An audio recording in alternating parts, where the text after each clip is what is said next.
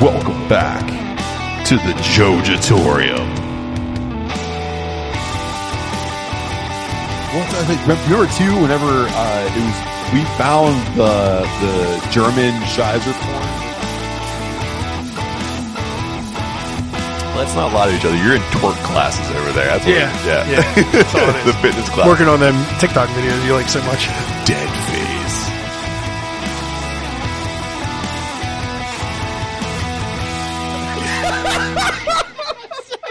Got right in front of you. Welcome back to the Jojatorium. You know who it is. It's Adam. It's Matt. We're decaying with the boys. And arms don't bend that way, Botchasaurus. So, winter is here. So are stouts. And so is Danky. Head on over to firstsipbrewbox.com right now to check out some of the limited edition gear from the dynamic duo that brings you the best beer gear a craft beer nerd could ever want. Don't forget to check out the other goodies in their store, including food, glassware, hangover cures, and much, much more. Again, that's firstsipbrewbox.com. Just make sure you tell them the boys sent you. Well, Adam, I made it. I'm here. How are you? Good. I mean, you're not here. No, we're zooming. We're zooming. Because Daddy got Omicron. I got that Amarion. You got that Amarion. I got B2K'd. Is that the old version of MSK? Yeah, and it's a something. It's almost like how Amarion tried to be Usher. Omicron's trying to be Delta, and it didn't work out. Omicron tried to take me out. It sucks. I'll say that, but I survived a week of this, and today I think is the best day I've had for a while. And all I can say is I'd rather have comic book variants than COVID variants. So. Hey. But the cool thing was, though, Adam, I got to watch a lot of awesome stuff on TV. Oh yeah, yeah. I've watched. I got a new show too. But what did you watch? I watched a couple things. Of course, I watched I Think You Should Leave because that's comfort watching, and I could watch those skits all day long. But I watched Is a there lot anything new, or is it still just 2 seasons? It's still 2 seasons, yeah. But I did watch some cooking shows too, like Best Leftovers Ever. So. I don't know. People who leave leftovers in the fridge are quitters. I'm not. I barely have leftovers because, come on, I'm thick. But they'll take old food, zhuzh it up, and give you some gourmet stuff, which is pretty cool. And then Million Pound Menu, which is new to me. I didn't know about this show, and I wish I would have known. 3 upstarts try to make a restaurant, and they get investors from all over the world to come in. There's 4 of them. It's almost like Shark Tank, but with food. I like it a lot. I'm still watching it now, even after I've gotten out of my quarantining. And last but not least, one that you'll like a lot, and I think you should definitely watch this on Shudder. My Heart Won't Beat Unless You Tell It To. I thought it was about me and you. That's what I thought at first. I instantly think vampires. Definitely vampires. Well, because you told me Shudder. I think vampire. But it's a vampire / I'd say psychopathy movie, and it's a cool, dark, slow burn. It has lots of really cool, nuanced instances in it, and I think it uses lighting and silence very, very well. Great movie. I highly recommend it, especially if you have the Omicron variant. You need something to do. I'm not a huge vampire fan, but I like Psychopath. So yeah, and I would say too. It's cool because the movie, it's not so much focused on the vampire as much, but it's about people that are assisting the vampire. And so it's pretty cool. And that's where the psychopathy comes in. So Adam, despite the fact that I have Omicron, I do have a beer here on my side. So I'll take round 1 beers. So it's round 1. I have Omicron. I have beers. Put them together. Call it round 1 beers. So I brought here with me 21st Amendment's Fireside Chat. It's a winter spiced ale clocking in at 7.9% ABV. It's a nice winter ale. It's spiced up. It's got a little bit of everything you want in a winter ale, and it's not too overpowering. I've had quite a few of these. It's actually one of my favorites from 21st Amendment. I'm not a big 21st Amendment guy, but when I get a moment to get one, it's usually this one and then the Heller High Watermelon, because I like to make mixed drinks out of it. But yeah, this thing's really good, man. It's just not overwhelming. It's not an overwhelmingly spiced ale, but it comes across what it says. Yeah, that's a good winter beer for sure. I think that's my favorite thing 21st Amendment makes. Yeah. And since you took round one, and since Peek Behind the Curtain, we're doing this pretty early in the morning, I am drinking some Black Forge Americano. And it's 8 degrees outside, so I got a hot coffee, and I'll have a round 2 beer. Perfect. Yeah. Get yourself warmed up with that Black Forge. Shout out to Black Forge, by the way. Love those guys. And then when we come to round 2, I'm sure you have a banger. Hiding Behind the Curtain. I do. It's one of your favorite breweries. Oh, I wish I was there with you, but I don't know if I can taste anything properly, so I would just be wasting it. So, Adam, we gotta move into some combat news here. So, from Buckle to Bell, the boys bringing the best wrestling news in the biz. So, AEW had their first show on TBS, and it's come with some mixed reviews. Now, I don't want to break down the whole card, but I think it'd be important to break down the 4 most important matches of the night. That being the tag championship, the world championship, the TBS championship, and then Pillman versus Black. Because I feel like with Pillman versus Black, you were supposed to see some other things happen. But let's dive into this, and let's start off with Hangman Adam Page taking on Bryan Danielson for the AEW World Championship match. Now, this is the part 2 because we saw the 60-minute timeline draw that happened about a week or so ago prior to this one. And it gave them an opportunity to really hang their hat either on Hangman's ability to be a champion or on Bryan Danielson's ability to completely take over an entire wrestling organization with his skills and his, I think we said it before, his veiled attempts to be a heel. So, Adam, what'd you take away from this match? I thought this was this was the first match on the card, first match on TBS. I thought it was a great way to come out guns a-blazing. It was a great match. I liked it better than their first encounter. I thought it was more interesting and more like a blood feud, more like 2 enemies going at it. It was very technical still, but it was technical in a very rough, gritty way. And I thought it was a great match. Yeah, I would agree with that. I think that they, I like the swerve of it too, because this match had the 3 judges along the side of the ring to try to ensure, like, hey, if it goes to 60-minute time limit again, we're going to have a whole scorecard going here.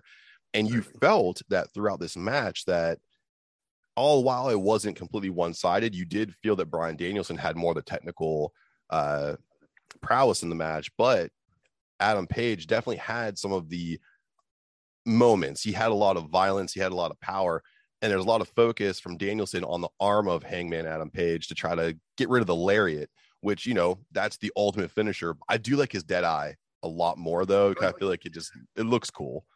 I like the dead eye way better. Yeah. We had some blading in here. We had some crimson red masks.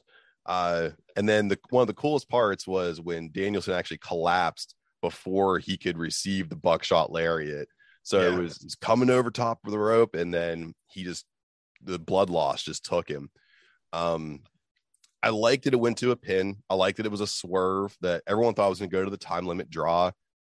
And nope, we saw Adam Page find that last bit of cowboy shit in him, and he hit the Deadeye on the outside of the ring, rolled into the inside of the ring, hit the buckshot lariat for the 1, 2, 3, and then do you come back for a third match?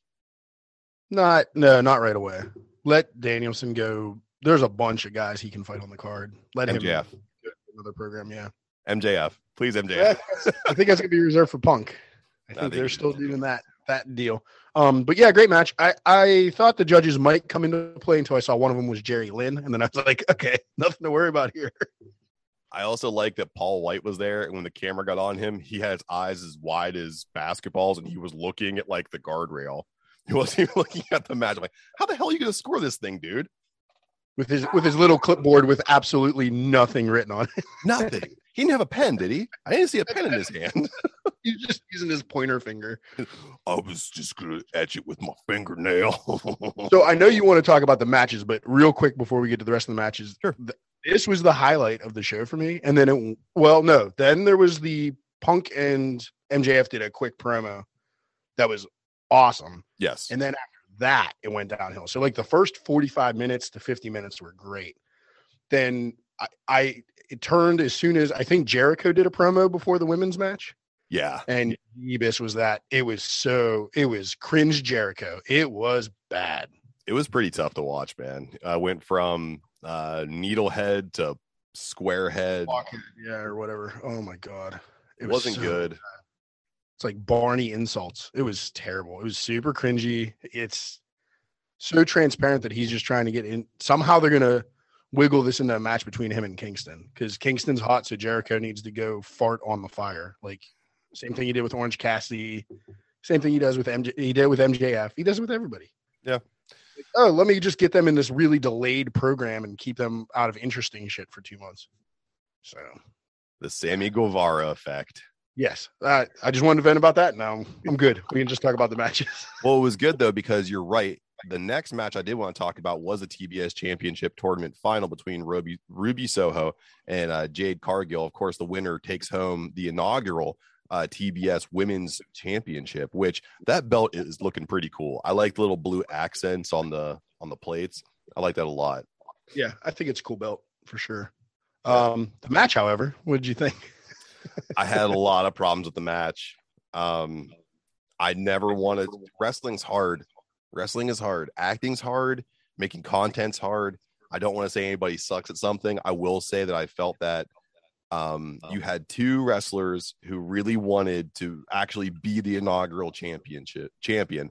But the problem that I had here was Jade really showed some points where she was very, very green. But my hope was, as the match escalated, I thought that they exchanged pretty well. There wasn't anyone dominating in the match. I thought it was a good back and forth. And I was like, you know what? As long as they finish this match really strong, it's not going to really matter how much green there was leading up to it. And then all my dreams got dashed because that mounted, what does she call it? What's Jade's finishing move? It's a face plant. Yeah. It's like the old, somebody used to do one back in the Divas and they called it the implant buster because you just fall on your chest and your face. Yeah. So it's like a version of that. It goes from like a full Nelson to like a face plant. It's definitely a power move. Is it called the Colossus? Or something like that? Did Beth Phoenix use it? Beth Phoenix used it for maybe that's what I'm thinking of. Beth Phoenix, when Beth did it, it was the Colossus. And she did like a sit out version. Yeah. Instead of a standing version. But yeah, it's kind of like the Colossus. It's meant for strong women, for sure. Yeah. It's meant to show off strength. The whole thing, you could see the communication between the two. You could see the hesitancy from Jade. She wanted to go to the top rope, and Ruby's like, no, you're not taking me up there. You're gonna kill me. Yeah. And then you could tell how apprehensive Ruby was whenever they made their descent to the mat, because she put her knee down, her elbow down, and her other hand down, knowing that there's no control in this thing. She sold it afterwards pretty well, but getting down to the mat was pretty tough. And of course, Jade with the 1, 2, 3, she takes home the inaugural belt. It looks good on her. I just want to see who is going to challenge her next, because Mercedes Martinez and Thunder Rosa are already in entanglement. So who's next? Kind of to play off of what you said, I think Jade, her look is a 10 out of 10. Can't get any better.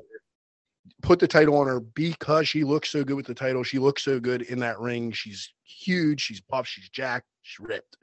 And then everything else needs to catch up to the look. Like the in-ring promo, not terrible because she's got smart Mark Sterling to like. Oh yeah, baby.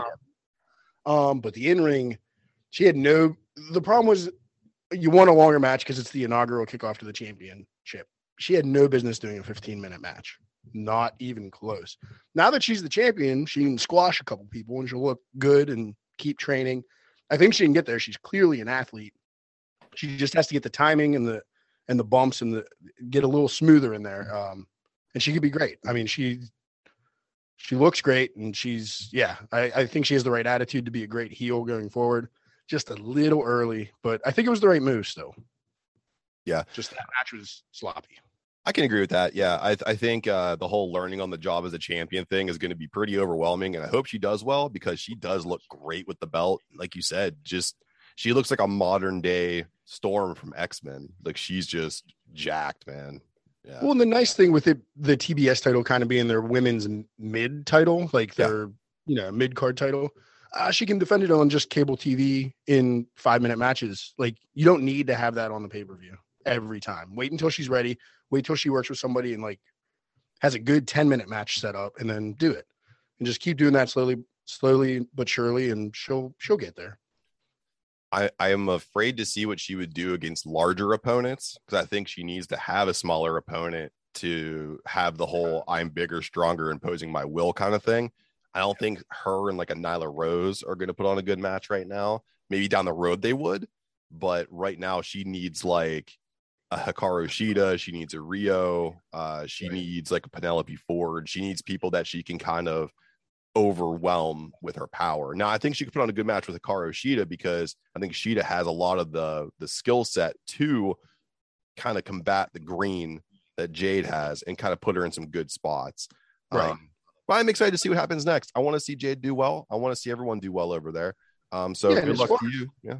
And as far as getting two big people in the ring, you can say the same thing with the guys. Like if you had Big Show and Mark Henry in that ring, it was never a, match classic. It was clunkers. It's just sometimes two big people can't work well. Dave Batista did really well with some big guys and really crappy with others. Like it's just, it's just the chemistry. So speaking of chemistry, I want to jump into a match just super quick. I wanted to mention it, the Brian Pillman Jr. versus Malachi Black match.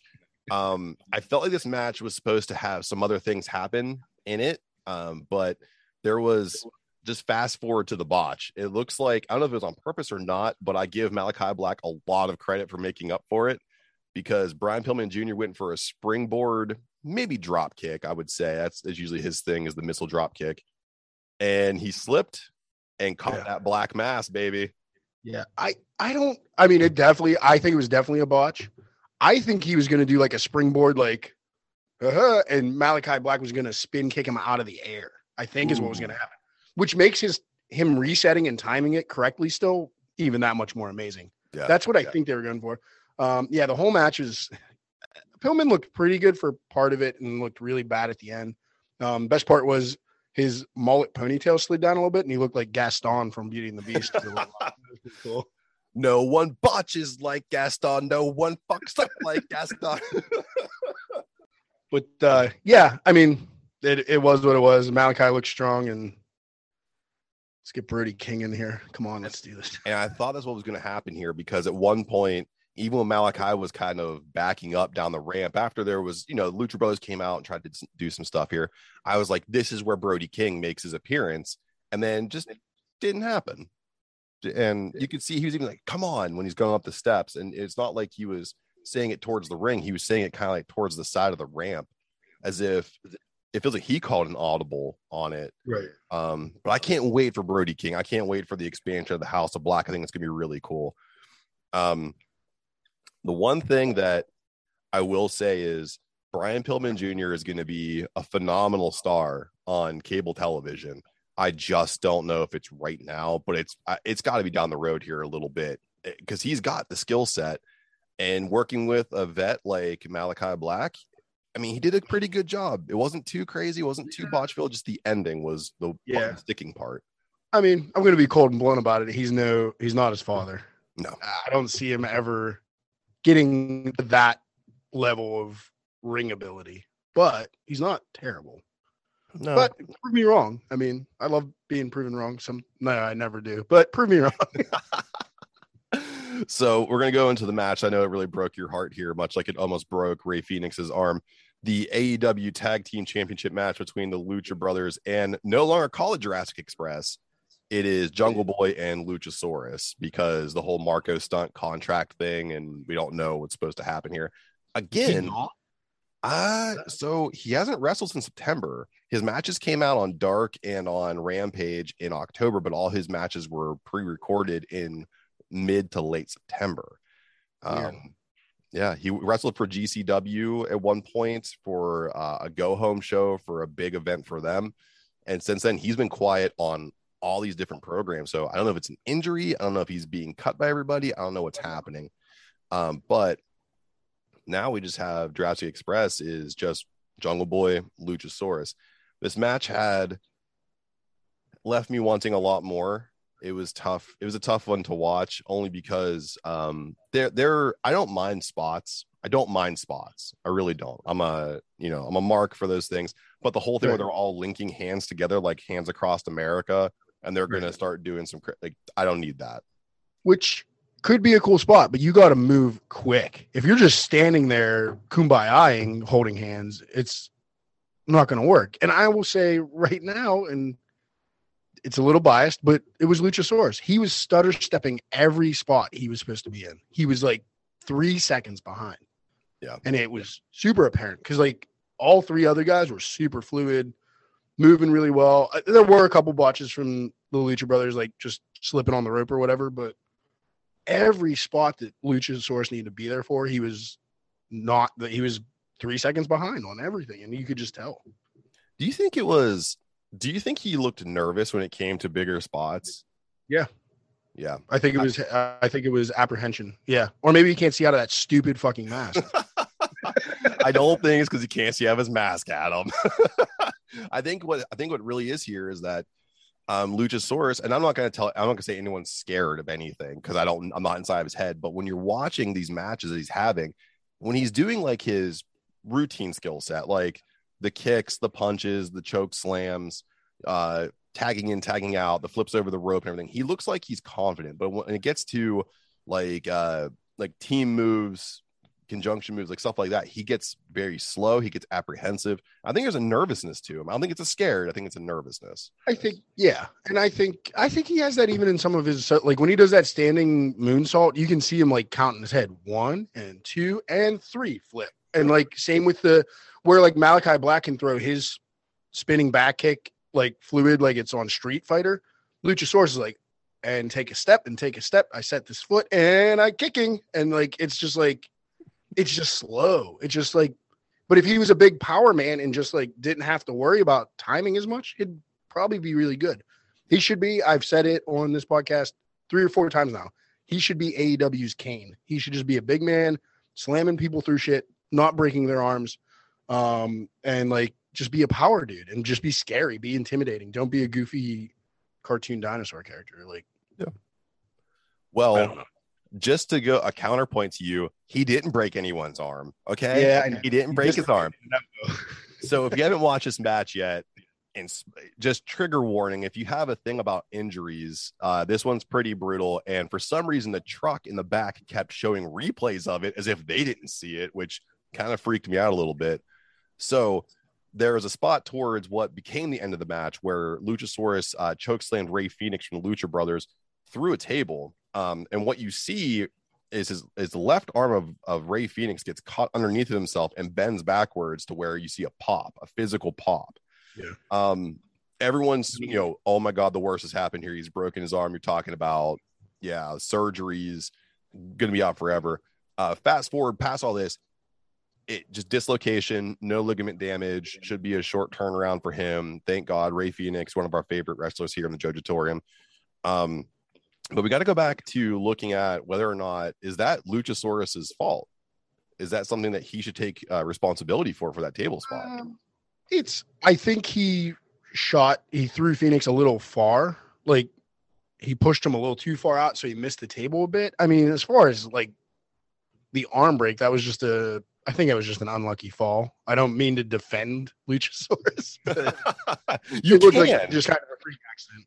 I mean, it's a choke slam off the apron through a table. That's a pretty tough spot to calculate. And I think it was just like they were off by just a couple inches, and it made that landing rough.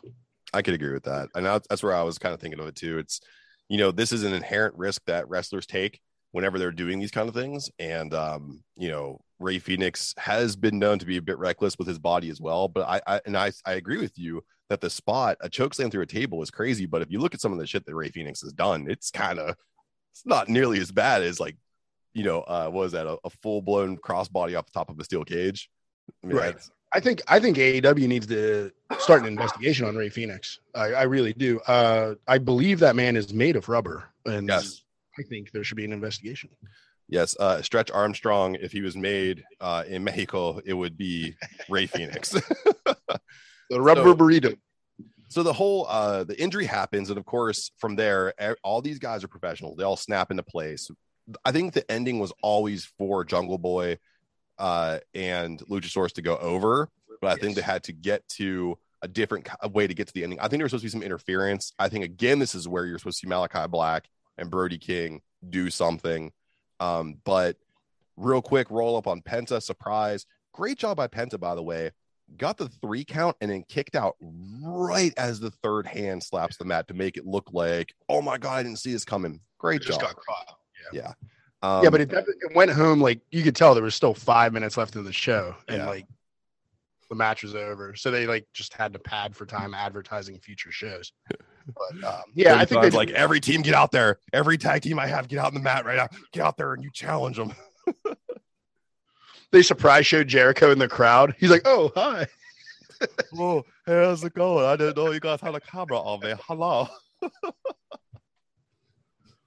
Just wish he was burying a hot dog in his gullet at that moment. That would have been so good. Like if someone was just doing something really reckless. Like he's like trying to chug a hot dog or chug a beer and put a hot dog in his mouth at the same time, just like trying to double fist it. That'd be cool. If you suck through the hot dog hard enough, it's like a straw.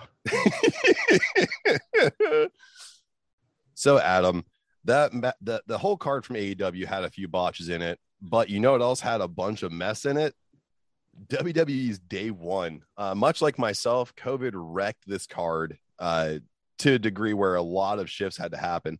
Most notably, Roman Reigns screened positive just before the card was scheduled to kick off, leaving the Reigns and Brock Lesnar match out to dry. So incoming fatal 5-way. Everybody that was in a championship match just got all shoved into the same championship match, and you had some.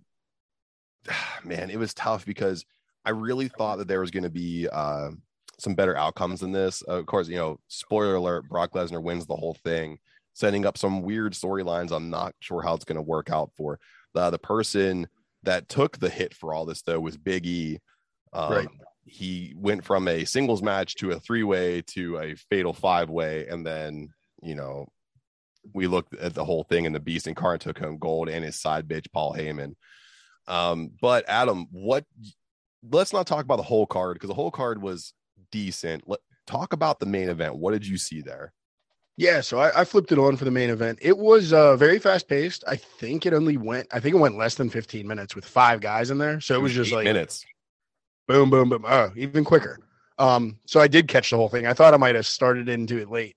So yeah, I saw the whole thing then. And I mean, brutal. They, brawled around the outside. Everybody hit their finishers in succession. It ended with Lashley looking really strong and Lesnar winning. Like, I think Lashley's the only one that didn't take an F5. And then he got Brock in his finisher right before the finish, but it got broken up and Brock won. So it looks like they're setting up for possibly Lashley Lesnar, which I'm okay with. Feel bad for Big E. My only hope, and I've heard conflicting reports about this, is that we don't get Lesnar Reigns at WrestleMania and they do something goddamn new. So hopefully they're in 2 separate title matches, but who knows?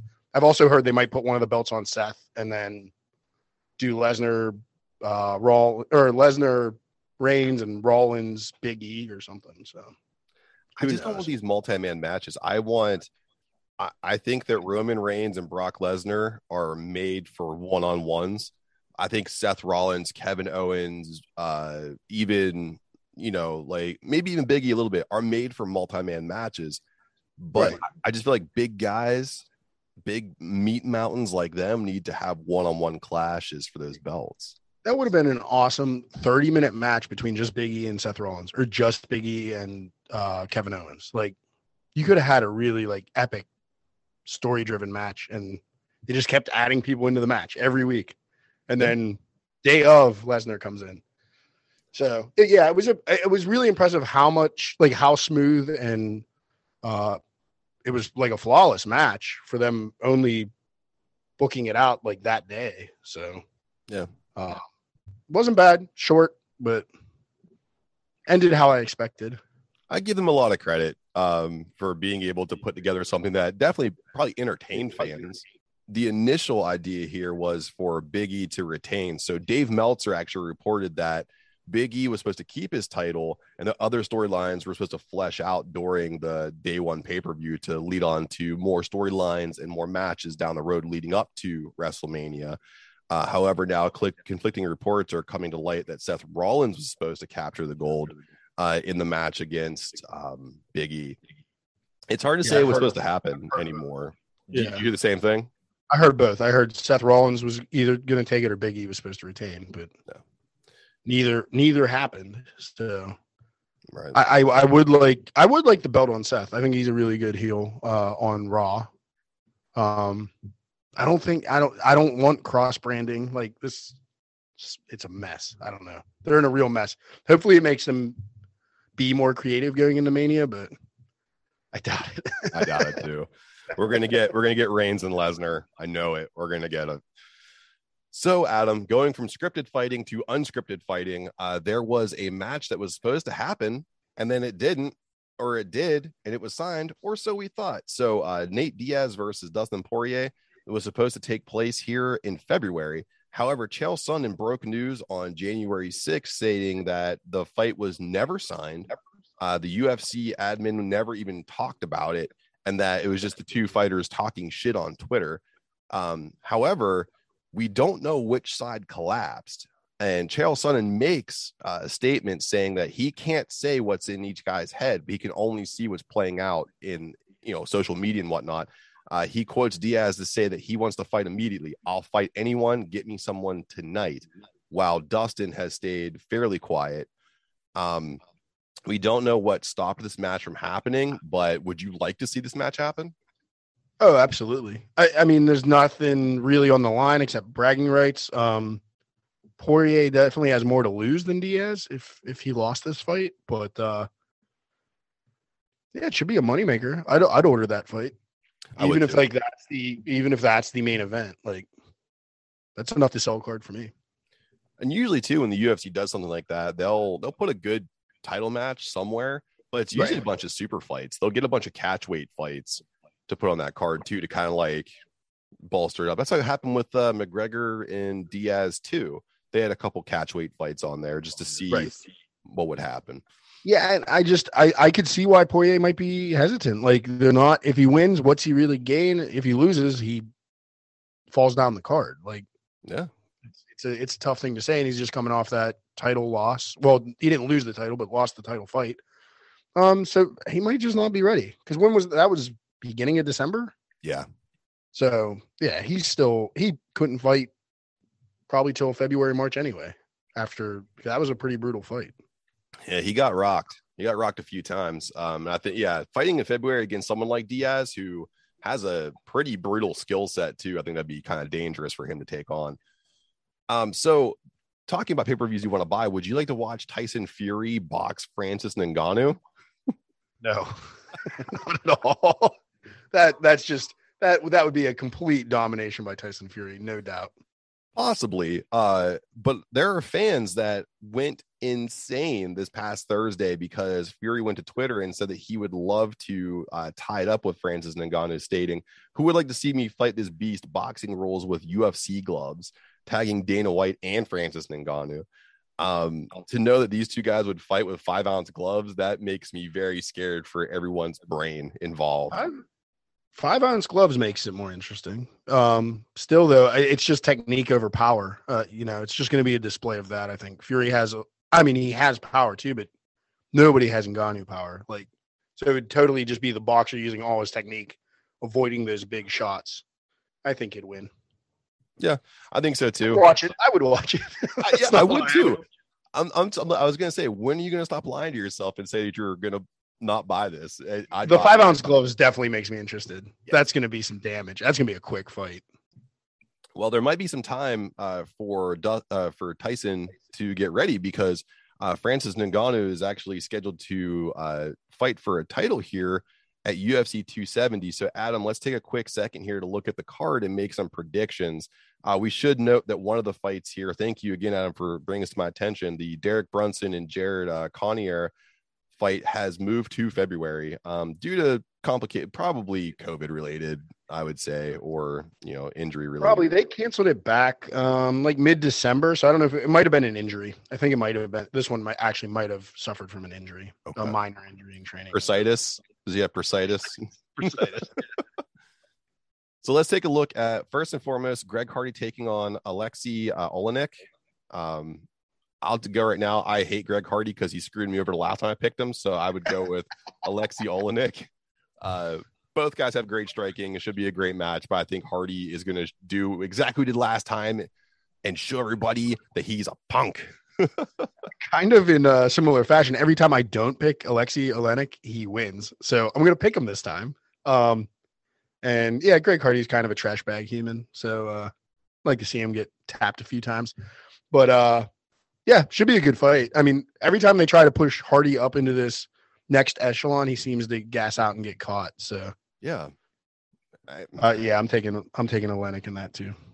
So move on to the next fight here. Michael Morales taking on Trevin Giles. So in this fight here, I like Michael Morales just due to his striking ability against Trevin, only because I think Morales has a better stand-up game. I think Trevin has a better ground game, but I think that Morales' ability to adapt in his boxing strategies is going to actually carry him to the victory on this one.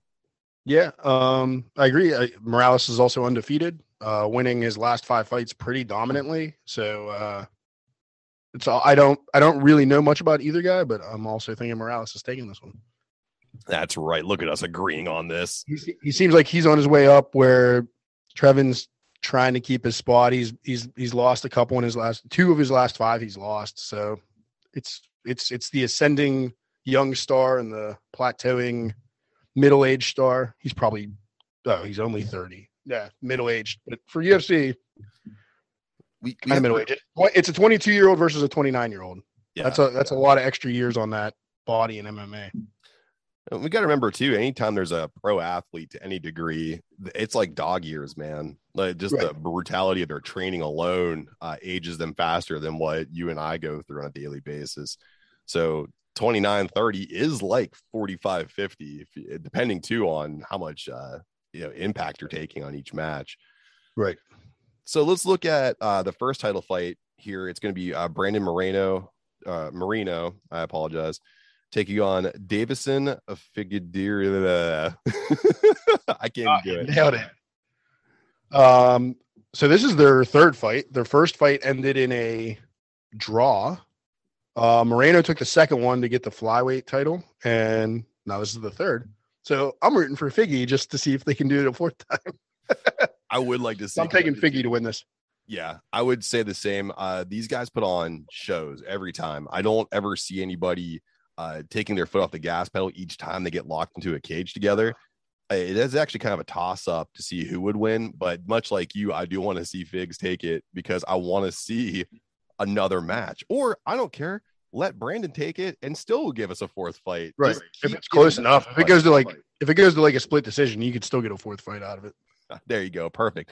Give me the SD and then bring it back for number 4. Yeah. So that brings us up to the main title fight that we already mentioned earlier. It's Francis Ngannou taking on Cyril Gane. So this is for the heavyweight title. This is going to be a complete meat mountain just clash. Yes. I think and I want to believe here that good old Ngannou's power is going to be the deciding factor. Gane is a great striker and a great grappler, and he's a good all-around fighter, but you can't teach the power that Ngannou has in his hands. It's a good thing this wasn't a bet to do, Matt, because I'm also taking the Cambodian. Oh my gosh, the powerhouse from Cameroon. Sorry. Oh my gosh. I was gonna let you finish and see where you went with that one, because there's no fucking ways from Cambodia. Different continents. Cameroon. Sorry. But yes, Francis Ngannou is gonna knock him out, I believe. This is definitely a one-rounder, unless they start really hesitant and really slow. Like if they start swinging in the first round, it's going out in the first round. Yeah, I could agree with that. Yeah, they're gonna just try to like feel each other out, get that respect level in, which I would say, hey, Francis, don't do that, man. You completely overpower this guy. Jump in there and start throwing. Charge him. Hit him with that uppercut. Yeah. So we're going to go to some ads here. And of course, we want to keep rolling with these commercials. We have our friends over at the Cultworthy podcast with Antonio Palacios, who takes a weekly stroll down cinema lane to bring you some cult hits and much more. So check out the Cultworthy podcast. It's cultworthy.com. And just tell them the boy sent you. And of course, you listen to the ads there and you want to support them, you support us. And when you support us, we bring us some pretty cool stuff. So we'll see you on the other side. The Cult-Worthy Podcast. Your host, Antonio Palacios, will guide you week by week through a bevy of cult favorites, obscure cinema, and hidden gems. Listen to us on your favorite platforms or follow us on thecultworthy.com. The Cult-Worthy Podcast. Nice ink, Adam. Yeah, I got your name on my ass. I was talking about your forearm, though. Oh, yeah. Well, I've been taking care of it. Yeah, it looks great, man. What are you using? I'm using Lucky 13's tattoo cleanser and healing ointment. This ointment is incredibly fresh and invigorating. It effectively removes all surface oils and dirt while not dehydrating your new tattoo. Dude, I actually got some of Lucky 13's tattoo balm. It's all natural, not oily, and applies easily. The balm improved my color and definition, and the vibrance on this ink makes it look like it's brand new. Oh yeah, man. I found their products after taking their online quiz and it pointed me in the right direction. Hey, guess what? And right now, if you use our promo code MATA193529, you can save 25% on your entire order from their site. From the first line of your tattoo to the first year of your tattoo and beyond, Lucky 13 has you covered to keep that ink looking fresh. Welcome back. Hopefully you heard something that you like. Because again, when you do, you can support our sponsors. And when you support them, you support us. When you support us, you bring us pretty cool stuff. And do not forget about the Cult-Worthy Podcast. So, Adam, I threw out the social media. I asked everyone who follows us, do you like revenge movies or movies based in revenge? 82% of our fans said absolutely. Well, 18% of them said no way. I'm a personal fan of revenge movies. I think that they're great. I think they have great drama. They can be played in comedies, horrors, thrillers, whatever you want. And I think it's an easy way to map out a new cinematic experience through the efforts of revenge. I'm a fan of some of them. Some of them are a little heavy-handed, but overall, I like them. Why you being a bitch about it? There's some like really bad ones that I love. Yeah, for sure. Yes. Sometimes revenge takes on a really weird twist, and you're like, I don't know if I could have dealt without this. One of the most heavy-handed dumb movies I've ever seen is Death Wish 3. Check it out if you want a good laugh. It is hilarious. There's also another movie out there if you want to throw up and have nightmares for a year. It's called a Serbian film. It's about revenge. Oh, that is a revenge movie. I didn't even think of that. Yeah, it's pretty disgusting. That'll make you wish you didn't. Yeah, that'll make you wish you didn't have eyes at a certain point. It'll make you very happy you have bleach because you're going to start drinking it. Right. Oh, yeah. So, Adam, we're in round 2. It's your turn to bring us a beer. So put them together. Call it round 2 beers. So I got one from your favorite brewery here in Pittsburgh, Yellow Bridge, Little Mo. It's a New England IPA that's hopped exclusively with Mosaic. So they use Mosaic and Cryo Mosaic. So not going to lie, I had one of these already. I know it's good, but wanted to feature them on the podcast because Matt's such an asshole to them. Did you tell him when you were up there that I was talking shit? Oh, yeah. I texted Justin the next day. What did he say? He told you he just wants you to fuck off. He actually listens to the podcast. So not only did you offend a brewery, you offended a listener. 2 for 1, baby. That's what I like to go for. Yeah. Great hazy color. Oh, yeah. Just get a bunch of that blueberry and bitterness that you get from Mosaic. I like it. That's wonderful. wonderful. Check it out. Little Mo. I think you can still get 4 packs of it at Yellow Bridge. Yeah. If you find what's happening on Yellow Bridge, search them out on all social media. It's Yellow Bridge Brewing. Justin Goodfellow is up there, and he is the head brewer. He's a nice guy. I just poke fun. I do like Yellow Bridge a lot. But I'm sure that Justin would like to get revenge on me for talking all that shit on Yellow Bridge. And he might get his opportunity. We'll see if we can get him on the podcast. We'll see. But Adam, the new year is here, and the new year is meant to be an awakening, a rebirth, a start to a new you. New me, baby. And what better way to start off a new year? Hashtag same shit here. Yeah, exactly. But with a little bit of motherfucking revenge. So, Adam, like I said before, revenge in cinema and television has been as old as the first celluloid panel to grace a screen. So I challenge you to the Mount Rushmore of revenge movies. Now, we're not going to hold ourselves just to horror movies. This can be any movie across any genre we want. So I want you to dig deep into the movies that you say you don't like, but you clearly do. I know you watch Hallmark movies. I don't know if there's any revenge movies there, but Oh, yes, there is. Oh, no, I'm thinking of Lifetime. Sorry. so Lifetime for sure. There's a guy does something terrible, a woman comes back and destroys him. Yeah. So Adam, we do have some new listeners. So to break it down for them, it's head-to-head challenge, Adam versus Matt, and we're gonna trade off picks going 1 through 4 in sequential order. If Adam steals my first round pick, I have to think of another one. So don't have 1 through 4, have 1 through 10 prepared. And after we get our 8 picks all together, we will then battle it out to see which 4 can grace our Mount Rushmore of revenge movies. Now, Adam, as we've noted on multiple occasions, you don't keep track of this shit. So I will let you know you are scheduled to go first. Great. I guess you won't take my first round pick then. Yeah, I don't keep track of this shit. You could go first every time and be like, oh, your turn again? Okay. But my first movie, it's really, really just a personal favorite. It's definitely not like a big screen, not a big hit in America at all, because it's a Korean film. And it is I Saw the Devil, which is one of the best revenge movies I've ever seen, clearly because it's my number 1 pick. So just a quick summary of what it is. A serial killer is out and about and kills the wife of a cop, a detective, I believe. And the detective goes psychotic and goes after the serial killer, attacks him, tortures him, mutilates him, and then lets him go over and over again. It's cat and mouse the whole time, to the point where by the end of the movie, at least I started feeling bad for the serial killer and like just scared of the detective. It's a thriller. It's not really a horror movie, but there is body horror. There is gore. There's torture. There's great fight scenes. It's just everything you want in a movie.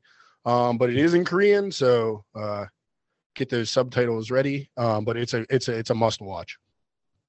I couldn't agree more. I love I Saw the Devil. I've watched it at least twice for sure. Great movie. And you're right. It's not quite a horror movie, but it edges up to it as close as it possibly can with some of the body horror that goes on in that film. If you don't like, it's gory. It's not like there's no jump scares or anything, but it is gory. Yes, for sure. Very much so. So Adam, for my first round pick here, I decided to go ahead and stick with a foreign film as well. I'm glad that you broached it first, as we do know that, directors from overseas tend to put on some of the best dramatic and enthralling movies we can ever see. So a movie that really jump-started my love of revenge movies comes from the year 2003. It's a trip called Old Boy. Motherfucker. Where an obnoxious drunkard is bailed out of jail, and then he's quickly then abducted and detained for 15 years, only given the solace of television. No human interaction whatsoever. His whole life is evolving outside of him. Everyone thinks he's gone. And then when he escapes, he grabs his hammer. And from there are some iconic scenes that even the remake, the American reboot here, actually paid homage to by going shot for shot with it. Thank goodness, because the 2003, and I believe it's a Korean movie as well, Old Boy, is the quintessential Asian revenge horror movie that everybody needs to see. Trigger warnings abound in this one. Tons of violence, tons of sexual stuff, tons of gore, tons of people getting their forehead smashed in with hammers. Trigger warning, trigger warning, trigger warning. So my first round pick, Old Boy. Yeah, and even though that is a Korean film, the American remake, I think made in 2013, I think it was about 10 years later, featuring Josh Brolin, is equally good. You can't beat the ending. I'll just keep it at that, so there's no spoilers. But yes, it's twists and turns all the way through. It's a really cool movie. It was definitely on my list, and now I gotta rewind a little bit. Let me see what I want to take next. I got some good ones, but I know if I don't pick other ones, you're gonna probably freaking take them. I know, but I'm just gonna go with another. It's actually another thriller, not horror yet. And I'm going to go with 1991's remake that Scorsese did of Cape Fear, featuring Robert De Niro as one of the fucking coolest revenge characters ever. So he was not Robert De Niro plays a character called Max Cady, who was convicted of rape. He did the rape, but his defending attorney buried and didn't use certain things he could use in his defense. So when he gets out 13 years later, 14 years later, something like that, he stalks his defense attorney, played by Nick Nolte before all the drugs, by the way. He looks great in this movie. Oh, yeah. And great acting all the way around. The whole cast is great. I mean, it's just a classic movie. Of course, it is a remake. I don't know if I've ever seen the original, but I love Scorsese. And this is just like a crime thriller. Does kind of have some jump scary spots. It's definitely not a horror movie. It's just a psychological thriller, but great movie. Like most Scorsese movies, pretty long, but totally worth it. Great practical effects in most of it. Some of them are a little dated now that we're in 2022, but yeah, it's a movie I go back and watch all the time. And fun fact for our wrestling fans, it's Bray Wyatt loosely based his like Cajun cult leader gimmick on Robert De Niro's character from this movie. So that's awesome. Yeah. Breakout performance too by Juliette Lewis in that movie. Awesome. She plays the daughter. It's very cool. Fantastic job in that movie. Yeah, I can't recommend that movie enough. I think we got some bangers here going, man. I'm trying to remember who Jessica Lange is the wife too, and she's awesome. The main four characters are just awesome. That's what happens. You get Scorsese doing that, man. It might be my favorite De Niro character ever. It's just he's so freaking creepy and slimy and just psychopath. Love it. What about his role in Meet the Fockers, though? I mean, that was... Yes, yeah. He was almost just as psychotic in Meet. I just want to make sure I brought that to light, sir. We need to talk about Meet the Fockers at one point. Not today. We've already covered it too much. We have. We've given enough credence. So, Adam... Go ahead and steal another one from my list, you asshole. I'm going to come for one of them right now because I know you keep this in your pocket whenever you can use it against me. And I had to make sure that I went and took it now because my favorite slasher ever, my favorite franchise, is about to get their reboot here in a few days. The 1996 reinvention of the modern day slasher, Scream, where we saw Billy Loomis and his sidekick Stu killing Sidney Prescott's mother in an effort to get back at the entire Prescott family because the affair that Sidney's mother was having with Billy Loomis's dad drove his mother away. So Billy wanted to take everything that Sidney Prescott had. So I love Scream and the whole thing, the whole franchise from one to that Albatross that came out. It's all based on revenge. To some degree, everyone assumes the role of the Ghostface killer because they want to get back at Prescott. So with my second round pick, I'm taking a personal favorite of mine, Scream. Very nice. You didn't take one that was on my list, actually. Okay. So, I don't know what I'm doing here.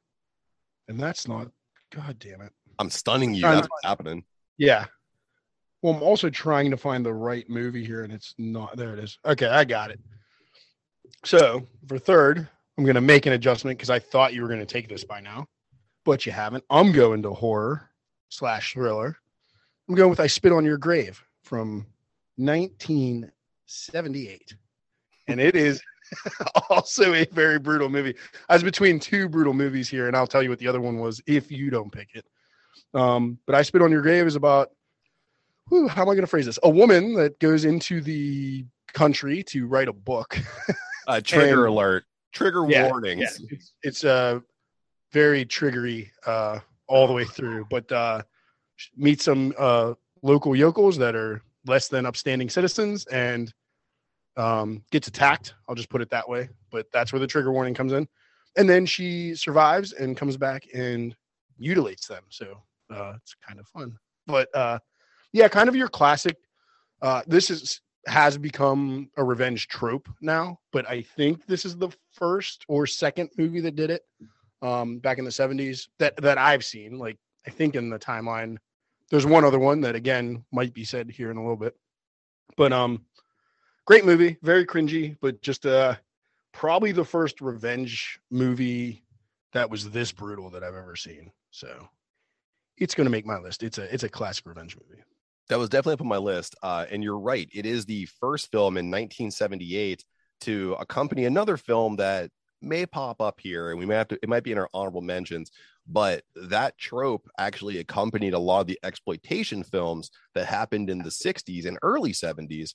And then, of course, cinema takes something and takes it from African-American culture and makes it white culture. And that's where we got I Spit on Your Grave, because they wanted their own exploitation film. And that's where we get the common, I hate to say that, the common trope of the sexually abused woman exacting her revenge on those who perform those acts upon her. I'm going to go lighthearted with number 3 because you made this way too fucking heavy. You said Old Boy, so. But nobody knows what happens in Old Boy. You have to go back and watch that shit. I think just about anyone who listens to us watched I Spit on Your Grave and all the remakes. So yeah, there's way too many remakes for how. There's one called Deja Vu. Yeah, I watched it. Of course you did. Of course you did. So, Adam, for my third round pick, I'm going to jump away from thriller, horror, drama, and I'm going to jump into the world of comedy. Because I believe that comedic revenge tropes are just as good as horror tropes because it gives you an ability to really go overboard with these things. And in 1984, a movie came out that really helped guys like me find their place, and that's The Revenge of the Nerds. In 1984, Gilbert and Lewis are forced out of their dorms by the Alpha Betas after their latest party craze burns down their frat house. From this point, you can just cue all the cool 1980s montages and all of the comeuppance that the Alpha Betas deserve. And at one point, too, Lizzie McGuire's dad gets to bang a hot cheerleader in an inflatable room. So what's not to like about this movie? And it has revenge in the title. So, I mean, I think I check all the boxes on this one. That's a pick. I'll just say that. I'm guessing you threw it out there because revenge is in the title.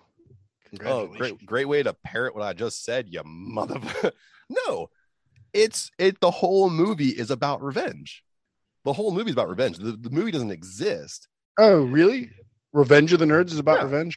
Well, yeah, because you can have revenge in a title and there'd be no revenge in it whatsoever. But the whole movie itself is the underdogs. It's the quintessential underdog story taking over the alphas. It's iconic. There are so many things that happen in that movie that people will talk about today and still use in modern cinema. Yeah, including sexual assault. There's a sexual assault in that movie. Oh, yes, there is. Yes, there is. The girl doesn't come back and get revenge, but yes, there is. You know there is. There is a couple things that happened in that movie. But it was the 80s, and things were way looser back then. So, Adam, what do you have for number 4? So yeah, it's not getting any lighter on my end. Probably my second favorite director behind Scorsese is Quentin Tarantino, and a lot of his movies involve revenge.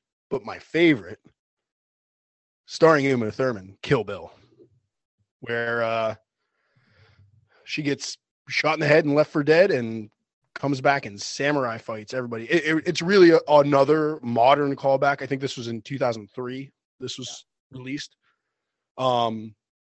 It's really another callback to those exploitation films. It really has even that gritty feel to the filming and everything. Great dialogue, great action, and it's just probably the biggest revenge movie of the early 2000s. So I think it caught fire. Are you using volumes 1 and 2? Because you're allowed to do that. I'll take them both, but specifically volume 1. I mean, they were both great, but volume 1's the 2003 release and my favorite of the two. I would agree with that. I think volume 1, I think the ascension of the bride's character in volume 1 is way better than just like the ultra gore that kind of happens in volume 2. Yeah. And David Carradine's character before he autoeroted himself, great job in this one. I think he did he went back to the old, like, I'm a borderline psychopath kung fu master, which was pretty cool. Right. So. So you took my number 4. Thanks. Yes. Because it's a game of chess over here, but I'm gonna try to hurt you with my last one here because I'm surprised you left this one on the table. So one of the most story-driven horror movie icons that we can think of in previous cinema, modern cinema, ongoing cinema, video games is Jason Voorhees, and he does not get his start until Mama Voorhees takes her revenge out on every single counselor at Camp Crystal Lake in Friday the 13th, Part 1. So with my 4th round pick, I'm taking your favorite horror franchise, and I'm putting it on my board. You son of a bitch. Technically, that is a revenge movie. And look at the shirt. And I saw you wearing the shirt, and I was like, if he doesn't pick it, I want to pick it so I can hurt him. Motherfucker. That does hurt. That does hurt. Can't believe you left it there. That's why I picked Scream, because you always like to pick it, rub it in my face. Especially if you like go through, because it's originally the mother's revenge for the death of her son, and then it flips in the 2 through 20 or how many There's a ton. ever movies there are. Good one. Damn you. So do you have any honorable mentions that you want to go into before Literally we go? between the two of us, I only have one left. And really? I was between this or I Spit on Your Grave, and it's Last House on the Left. Wonderful. Yep. Which is very similar time period. Not as well, yeah, it's almost equally as icky, to use a word. But not quite as icky as I Spit on Your Grave. So yeah, the one that's impacted me more is I Spit on Your Grave. Not influenced, just impacted. It sticks with you. Key word choice here, buddy. Yes. Key word choice. Impact. So I had John Wick, the first one. I thought of that, but I knew it wasn't going to make. I would have pulled it if you took everything I had. Right. Billy Madison for a funny one, if I needed to get you to giggle, or if you would have kept putting on rape bangers, which I thought was going to happen here, but didn't. I think only one. Yeah. I had Straw Dogs on there. More of a home invasion, but it borders up on a revenge. I had Carrie from 1976. It's a strong one. Taken, or like to say Tooken, with Liam Neeson. I have a particular set of skills. And last but not least, one that doesn't get as much mention as it used to, and it didn't get mentioned here until right this moment, but Memento. Great movie. Yeah. That almost made my list too, because that has the not only revenge, but like the backwards storytelling in it. That's a pretty good. I really enjoyed that one. So, Adam, we have 8 very strong picks here. I believe that our Mount Rushmore is going to give people a nice little catalog of movies to check out if they want to get their revenge fix. So, if you just want to be skeeved out, there's a list we could put together. So, at this point, I think that we have 2 good lists. I don't think there's a clear-cut winner out of the 2 of us who has the better 4. I think we both have strong lists here. I will say you did steal I Spit on Your Grave from me, but I did steal Old Boy from you.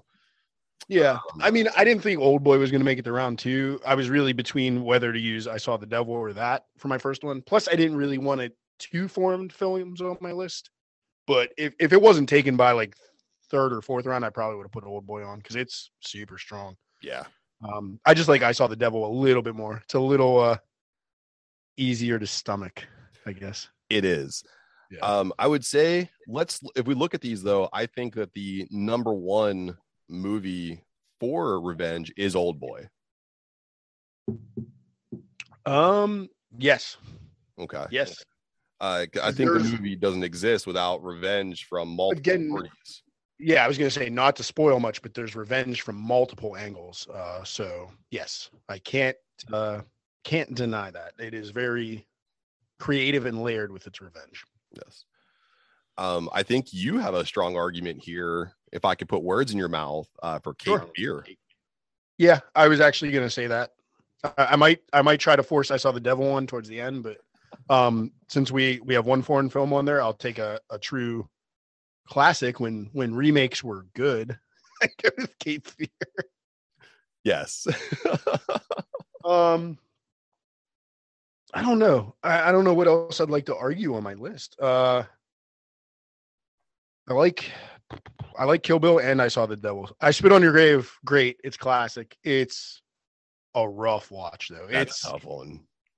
borderline.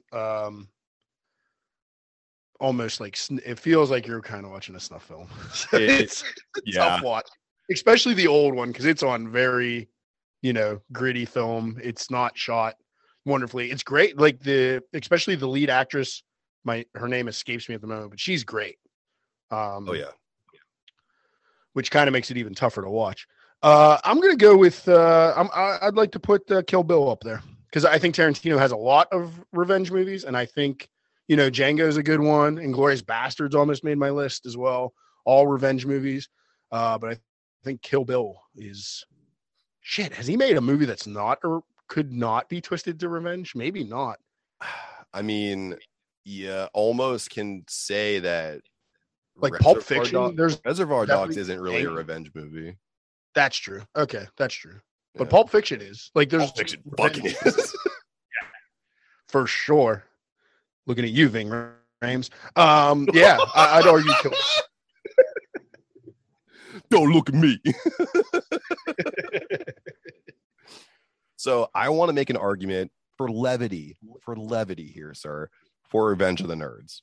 Nope. Absolutely not. I feel that we have a lot of things in this. We see ultra gore. We see twists in Old Boy.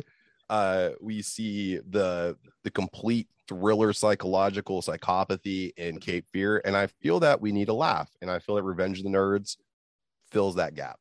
You know what else is a funny movie though? What? I would love to put I Saw the Devil on the list, but okay, I'll concede to something from your list, but it's gonna be Friday the 13th. Okay. Also because funny. not only and there's levity. It's not too serious. It's a slasher. It's campy. It's corny. Yeah. At parts. I'd like to throw the whole franchise. Well, no, not the whole franchise. Yeah. Maybe up to like part 6. Bite your tongue, buddy. Maybe up to like part 5, part 6. I can't remember which. Part 6, I think, is where I think part 7 was the first one that kind of started to really suck. One of these days here, what we're going to do is take all the Friday the 13th movies in the franchise. You could probably do it with the major franchises and like rank them, in order from best to worst. And it's going to force us to watch them again. I did watch Jason X sometime over the last year. Great movie. It's not the worst one. No, it's not. I love Jason X. I think it's so much fun because I like sci-fi horror, number one. And I think that it's a very straightforward slasher, and the gore in it was really good. But hey, I gotta save that because I feel like it's going to be a strong argument for me to try to put in the top 3 whenever we argue these movies out. So yeah, I'd say again, I agree. Levity is nice, but Revenge of the Nerds is ridiculous amount of levity on this list. Yeah, it's like a pound of C4 levity. It would be like going in the. It's like, oh, all I ate was salads for a week, and now let me eat this whole birthday cake. It's like sugar. It's too sweet. Have you been watching me? So I agree. Let's put Friday the 13th part 1 in there because it does have some laughable moments in it as well. So it does provide some levity. So our Mount Rushmore, we have Old Boy, Cape Fear, Kill Bill, and Friday the 13th part 1. These are 4 great movies that you can really sink your teeth into if you're looking to get that revenge fix. And of course, if you think we've missed a movie or something that you want to argue for, please don't forget that we drop listener polls on Tuesdays, and you can always send us DMs and emails at DecayandWTB on all social media and decayandwtb@gmail.com. So Adam, I have a fix of revenge, but only second to that for my lust for your beer. So Adam, what is on tap and where can you find us? Oh, baby. It's all on tap in the Jojatorium and available for bottles to go. We have a little bit of the bubbly, the Brute IPA coming in at 8.4%. Still on tap 1. Then we have Every Time I Chai, our chai tea stout, sitting pretty at 7.5%. We have How the Groot Stole Christmas, which is our cranberry Groot ale that we did for Christmas, obviously. That's coming in at 7.2%. And we have our gingerbread stout at 7.5. And then the big honking barley wine is getting bottled up as soon as sometime this week. I got to get it into some bottles this week. So everybody hit me up if you want some. It's definitely making an appearance at the homebrew meetings this month. So I'm going to have to get that into bottles before I go under the knife on Thursday. Yes. And I call dibs on at least one bottle of barley wine. Absolutely, sir. One. And if you want to know what's going on with Adam down here at the Brew Lab, all you have to do is follow him at @bash_brew on all social media. That's Facebook and Instagram. And don't forget to follow him on Untapped. If you want to know what's going on with the boys down here in the Judgetorium, we are at Decay and WTB on all social media. That's Facebook, Instagram, and Twitter. You can find us at our email address, decayandwtb@gmail.com. We are going to start launching videos onto our YouTube channel as soon as I figure out how to be an actual videographer, which is happening soon. Of course, we're COVID restricted today, but the next one, green lights for that one. Thanks, Adam, for joining me for this one on Zoom. So from where we are from our respective places, the Brew Lab and Casa de la Anderson, to where you guys are listening to this new episode. Until next time, cheers. Cheers. This Yellow Bridge fucking rocks.